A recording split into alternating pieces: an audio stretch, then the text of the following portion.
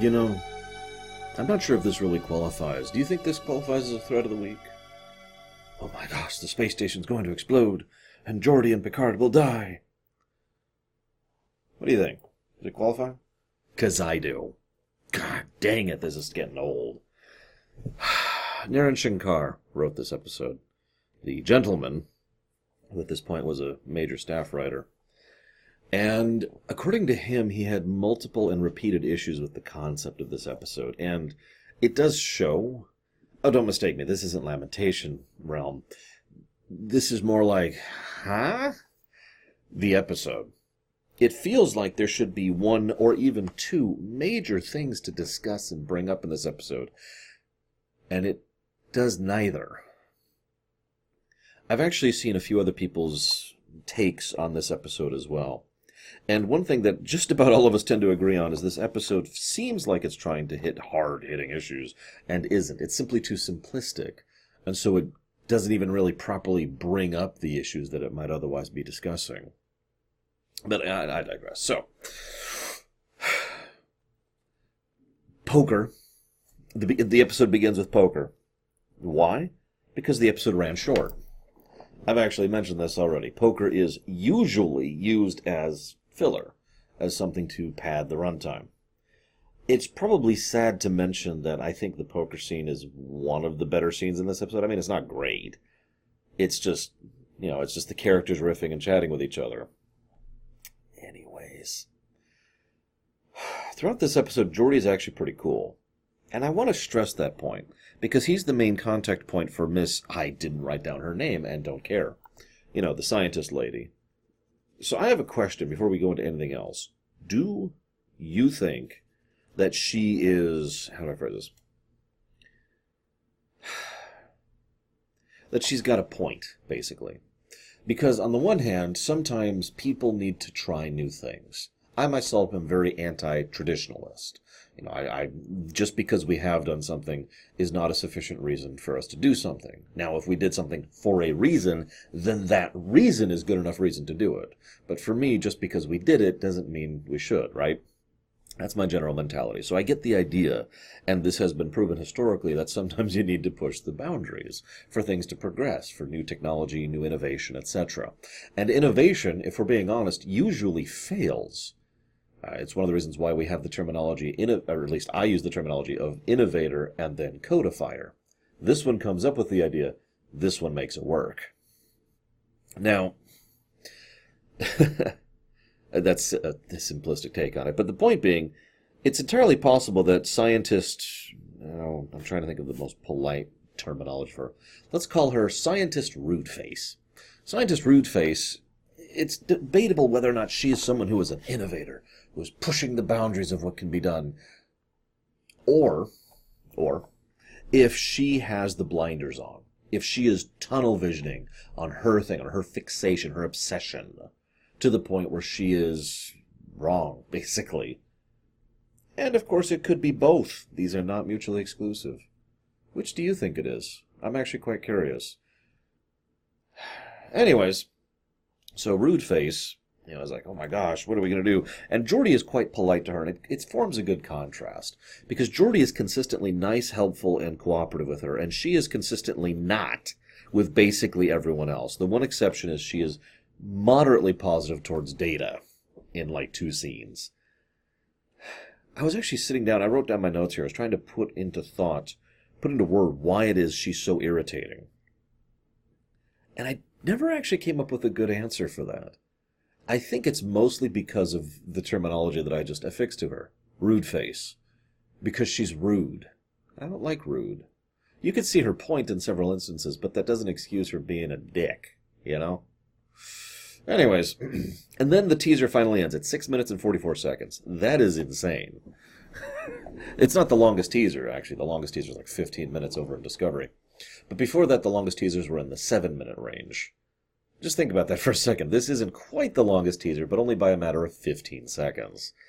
Or 16 seconds, excuse me. That's... So, they mentioned the idea of the replicator multi-tool. Can I just say, why have we never seen this since? Now, we know why, because it'd be a special effect that would be a nightmare to use, unless you used it very carefully and with precise camera work. But the idea of a replicator multi-tool is amazing, and I cannot believe we've never seen this before. Think about this for a second. We in real life have multi-tools. We have insane multi-tools. I have actually seen a multi-tool that would fit in my palm that is like 8 or 9 different tools in once. And I don't mean like in those stupid adverts overnight. I mean, I've actually had friends who work in the IT industry who use these things on a regular basis. Actual functional multi-tools. What the hell are you doing, Federation? Why are you carrying around a giant suitcase when you have replicators that can make and demake, and you even have micro-replicators, which is actually directly name-dropped in this episode? That is a brilliant idea. Maybe I need to patent this. Anyways... So, let's see. Geordi's helpful. Yes, yes. I've mentioned many times how much I enjoy continuity, and I want to give you an example of this. There's a small bit where Worf is talking about the bat'leth lessons that he has been giving to Dr. Crusher. And they're both in the same white outfit that's been in the show for some time. That is good continuity. I like that. I know what you're thinking. Well, what's that have to do with anything? Worf's little martial training exercises in the background have been a regular element of the show for years at this point. And so showing that he is still doing those lessons and still training those people basically in his spare time is just nice background continuity. It's a good way to keep the show going, to show that the same people are doing the same thing with the same events day by day. It adds that continuity. There's no other word for it. It adds the continuity to the undercurrent, which is a nice touch. I just wanted to comment on that really quick. So at the 20-minute mark, they start talking about the life argument. This is when Data goes to Crusher and asks her to define life. I decided to look up the life definition myself. Do you know there's 20 definitions for life in the Merriam-Webster dictionary? I like definition number 2, which I wrote down here. A principle of force that is considered to I don't know what that word is. Oh, Jesus Christ, I'm going to look that up again. I can't read my own handwriting.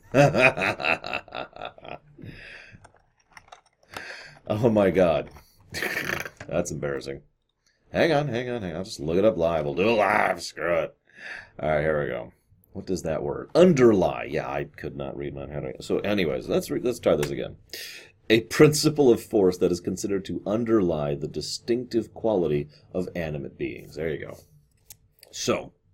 by that definition, a crystal or, for example, fire would not qualify, since those are not beings that are animate. And it's also noteworthy that it mentions that it is a presumption, not an absolute fact, which I also find interesting. Now, of course, we could and have and will argue what the heck life is for a very long time. But I find it interesting that the episode spends so much time focusing on life. But I'll circle back around to that. Now, let's see. So the device goes in to handle the fake thread, and it's like, okay. And it just kind of stays in there. Now, they all assume that this means it failed the test. So Data decides to go for scientific rigor and do like 30 more tests. Okay, cool. Now, what I find interesting is they have decided that this test will, in an absolute sense, prove that these things have a survival instinct. I'd like to go ahead and professionally disagree with that. Because a tool that is designed to be a very sophisticated problem-solving tool, seeing that there is an explosion, this is in the actual real explosion, and deciding to vacate the premises does not mean it has a survival instinct. It means that how many times in your life, if you happen to do any kind of troubleshooting, have you basically let something break so that you can then be unaffected by the break and then go in and fix it?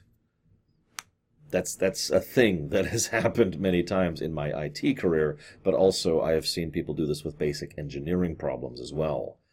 If you were to try and fix the problem, which you basically can't, then you would just get damaged and nothing would happen. Instead, you get the hell out because you can't fix the problem while it's breaking. You wait for it to break, and then you cut off the water, or you cut off the power, or whatever, and then you go in and fix the problem now that you can. Because now you just have to replace the damaged parts. That is actually fairly basic problem solving. And not anything to do with survival instinct.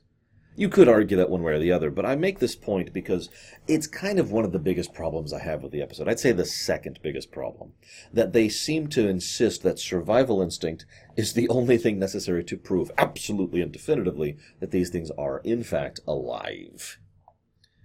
Let's see here. So I'm looking at my notes here. I'm actually astonished. There's this bit where Picard calls out to Riker and has a distorted message.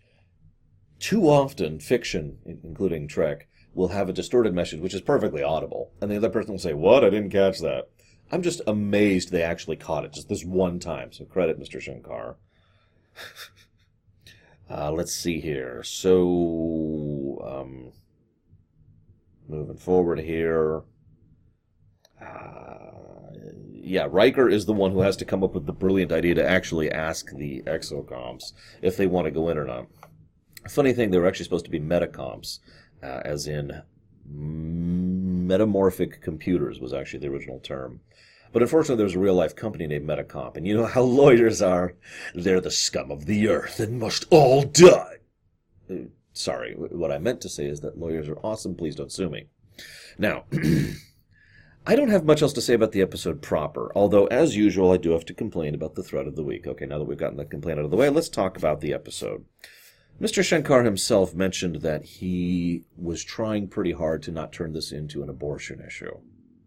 Unfortunately, he, by his own admission, kind of failed, as his own sensibilities kind of drifted in. And as he mentioned, sometimes the episode succeeded on his point and sometimes it didn't. And what I mean by that is he wanted to show both sides of the argument equally, and he feels like he kind of failed at that and kind of succeeded. And I do agree, and that kind of self-reflection is a good thing. I mean, no real judgment here. I'm not trying to lay stones at the man or whatever. That's how you do that, right? You lay a stone on someone. God, sorry, I'm a little distracted because the neighbors. Anyways, I'm trying to talk over it because I have a deadline too. So he mentioned the idea that, you know, he's very pro-life, and that's kind of inferred into the episode. And quite a few people who have analyzed this episode since, including the three I looked at, all mentioned the abortion allegory here. Because one of the key points they keep coming up with is the exact point at which something can be determined to be alive. Data mentions that with regards to when did he go from being a bunch of parts to being an android who was alive. Crusher mentions that with Wesley. You know, he asked the same question. And, of course, the idea of these things developing. Now, I'm going to go ahead and say this bluntly. I don't think this is an abortion issue. Yes, I'm disagreeing with the other people, despite the fact that this probably did drift into the writer's thoughts. I don't think that has anything to do with anything, really. But that's because I don't think this is a life issue. And that is my biggest problem with the episode. They keep talking about whether or not these things are alive. But the fact, in my opinion, the life argument is invalid. As in, this is the incorrect question, the incorrect dilemma to be debated here. And this is actually demonstrated by the episode proper. There's this point where Miss Rudeface says, you know, a tool is very different, a tricorder is very different from Mr. Data. Mr. Data's rejoinder to that is, you are very different from a virus, but both are alive. That is an amazingly flawed argument. I don't know if you're aware of this, but in real life, sure, but especially in Star Trek, we kind of destroy viruses as often as possible at will. They are functionally the enemy. There's no protected rights for viruses. There's no preservation considerations for viruses. Oh, and by the way, while we're on the subject, actually viruses are debated as to whether or not they qualify as alive or not. That's something that I've seen multiple papers being done on, so let's ignore that. But even if we assume they are alive, that doesn't matter. A pig is alive too, but a lot of people like bacon. And I'm not trying to be mean by this. I'm just trying to point out that the whether it's alive or not is not really the point. I could use ants as an example. Cockroaches. It doesn't matter. You get my point? Plants are alive. People still eat those. No. The point here is whether or not they are sentient and sapient. Now, I'm going to use those two terms deliberately and in one cohesive thing. Real quick, some people have wondered why I use that terminology. Once upon a time, this is a while ago, I incorrectly utilized one of them. I don't remember which. and I was actually referring to the other, and that was my mistake. And I realized that that's because what I usually define as, let's just call it a free-willed intelligent individual, contains both sentience and sapience. And that's the best definition I have. So I made a point back then, this is like 4 years ago now, I think. I made a point back then to always refer to it as sentience and sapience, henceforward, to describe what I call an intelligent free-willed individual, like myself or you or whatever, right? Now, there's probably some grays there, but I don't want to get into that because that's getting way off into the weeds and has nothing to do with this episode. Or does it? Because again, sentience and sapience is the point. To which I bring up droid effect. Droid effect has to be probably my most used lorium, even more than cloud effect, which is a common Star Trek thing, because droid effect is in so much of fiction. Probably because it's in real life, too. Droid effect actually applies to human beings. No, I'm serious. Droid effect is something of sufficient intelligence, with sufficient experience, and sufficient external stimuli, which I know these two could be seen to be the same, but whatever, in order to then develop into a fully sentient and sapient being. And that's humans. A newborn baby takes time, but has the sufficient intellect, the sufficient experience as it grows up, and sufficient external stimuli, this is specifically through other beings, other people, parents or whatever, in order to develop into another person. Make sense? That is droid effect in a nutshell. I named it after Star Wars, but the idea comes from real life, and I think that's why it's so common in fiction. Which brings us back to this. Was Data sentient and sapient at birth? That's a good question. I would argue no, but I admit I have no real evidence of that. Even lore, however, there are some inferences that he wasn't fully developed at first, that it took time, and as he developed badly, which led to the whole colony's crystal identity shutdown problem. Now, this brings us to the exocomps. Are they sentient and sapient? Now, that is an extremely good question. You want to know my answer to that question? Cannot solve. This goes back to my point earlier. They try to do a rigorous scientific study by testing whether or not they have a survival instinct. As I think I've probably failed at proving, in my opinion, that is an invalid study, an inconclusive study, to be more clear. It is, in short, a bit of evidence leaning in a direction, but it is not concrete. It does not prove something as true. If you take away 2 apples and are left with an apple, you can now prove the mathematical formula there. But if you... Okay, I don't have a good analogy to follow through on this. It's the 3 plus x equals y thing all over again. You do not have sufficient variables to prove. All you can do is conjecture. Now that's fine, and it's a good basis, and it could bring up some fascinating topics and arguments. But none of that is done because the whole focus of the episode is on whether or not they are alive, which doesn't matter. And if I could be so bold, I don't think the episode ever proves if they're sentient or sapient. Oh, I know what you're going to point out. Well, they mention the thing at the end, and they come up with the new solution, and then one of them has to stay behind. Yeah, they're problem solvers. They know that station inside and out. This is mentioned more than once. They know how to fix it, and they know what's required to get the others out. That's just math. That is not sentience and sapience. Now, they might be, and certainly the episode wants to make it seem like they are alive, but again, alive and sentient and sapient are also not the same thing. See my cockroach or virus reference earlier. You get my point? There's some awesome possibilities here, in my opinion. I happen to love the sentient-sapient debate thing. I like Measure of a Man. I like a lot of what they do with the Doctor over on Voyager. And I bring up both of those on purpose because I know people in real life who are fans of Star Trek who think that Data and the Doctor are not sentient and sapient. Now, I say that with that tone because I find that to be ludicrous. But there are people who still think that. There's still room for debate. Because, well, sentience and sapience isn't a proven variable. It's not 3 apples. It's this nebulous concept that I have to use this whole terminology of S and S. Actually, I wrote that down in my notes. I just put S and S nowadays. In order to try and get across a vague idea of what I'm intending. Most of you probably know what I mean when I say that, but can you define it? And thus we have the fascinating concept of the episode. Can we begin to communicate with these things? Can we interact with them? Now I know what you're thinking. Lore, we've done this before.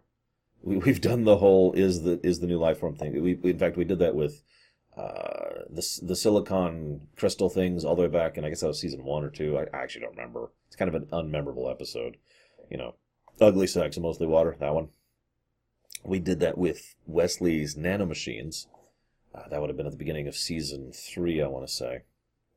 And I feel like we've done that as well prior to this, and I know we'll do this after this, so why rehash the same story? Well, that's a good point. So why not make this story about data? One of the ideas I've heard shopped around, and I love this idea, is turn this episode into a trial. Now, this would, of course, remove the threat of the week, which is awesome, and it would shift the stakes from being, will someone die, to Data's career. Now I know what you're thinking. We've already done a trial with Data. No. This is about Data. This is a character episode about Data, but the trial is him having to prove that what he did was in the interests of what he believed were a sentient and sapient species, that he would received what he believed to be an illegal order. The military, a good military, cannot be ordered to sacrifice civilians. That's an illegal order. And that especially is true for something like Starfleet. Like, you can't just say, I'm going to shoot these civvies in order to save these military personnel. It doesn't work that way. If someone was to be, if Riker ordered Data to sacrifice himself, that absolutely is a thing that can happen in real life as well as in Starfleet. And that will come up later with Troy in an episode most of you probably remember. But you can't do that with civvies. The rules are different.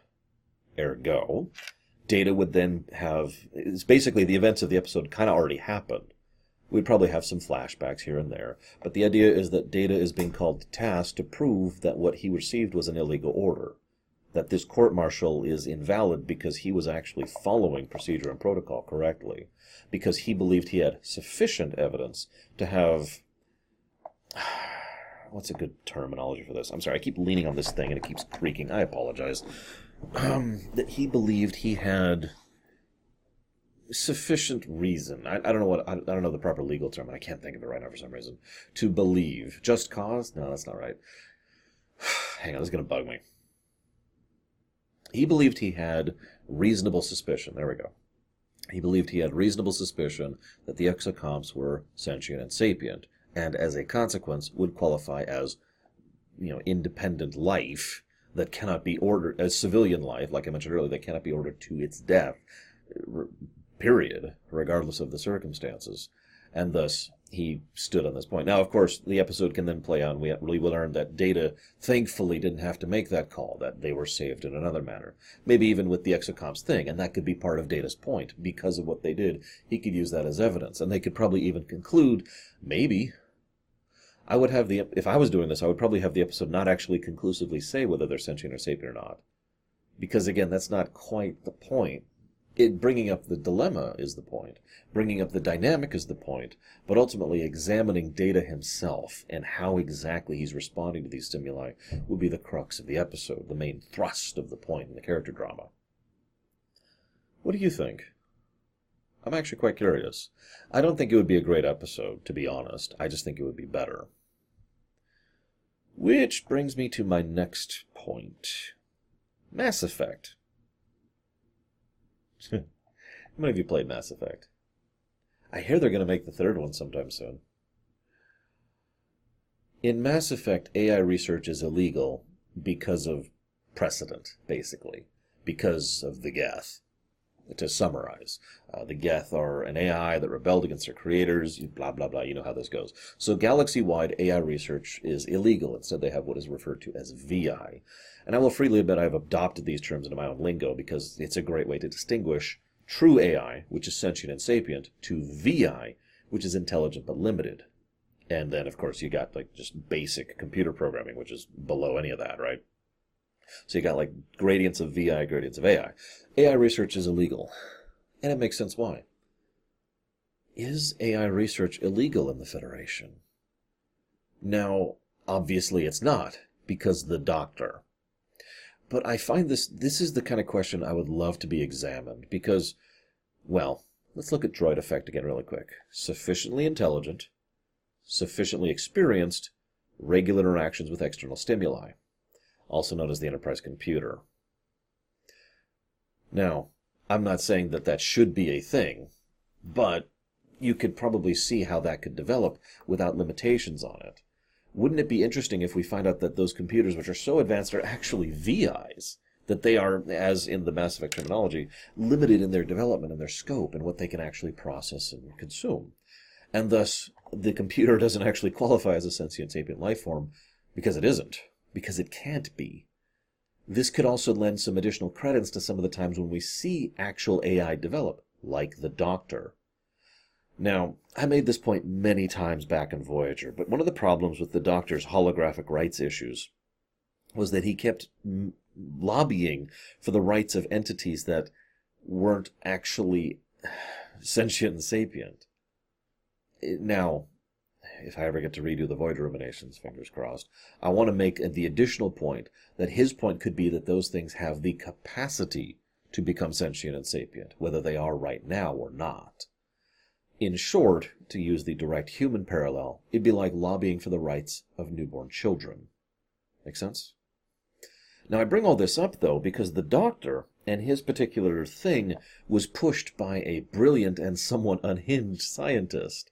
And you already see where I'm going with this. In short, given how restrictive the Federation is about genetic manipulation, thanks to the entire problem with the eugenics wars, it would make sense to me that they are similarly restrictive about AI for the most part, that there are limitations on this. And then the occasions we see someone drift into making a more developed intelligence, a more developed VI, and pushing it into true AI, are situations in which that kind of raises a red flag, and it's unusual, like the Doctor, or like Data. After all, why else would Noonien Soong had to gone off and hide over there? The actual reason we are given, of course, is the fact that he kept failing, and he was tired of failing. But what if it was instead something more along the lines of he was working on something that shouldn't be? I mean, we know Section 31's a thing, although they won't be invented for like a couple of years at this point. Just tossing around some thoughts, basically. In my opinion, the AI illegality thing actually fits Star Trek surprisingly well. It's not true, of course. It's never been brought up, and it was never intentional by any of the authors. It's just interesting how neatly that slides into Star Trek's overall continuity. And I know what some of you are thinking about Discovery Season 2. I'm not going to say anything. I hope you've enjoyed my thoughts on this somewhat unremarkable episode, and I'll see you guys next time.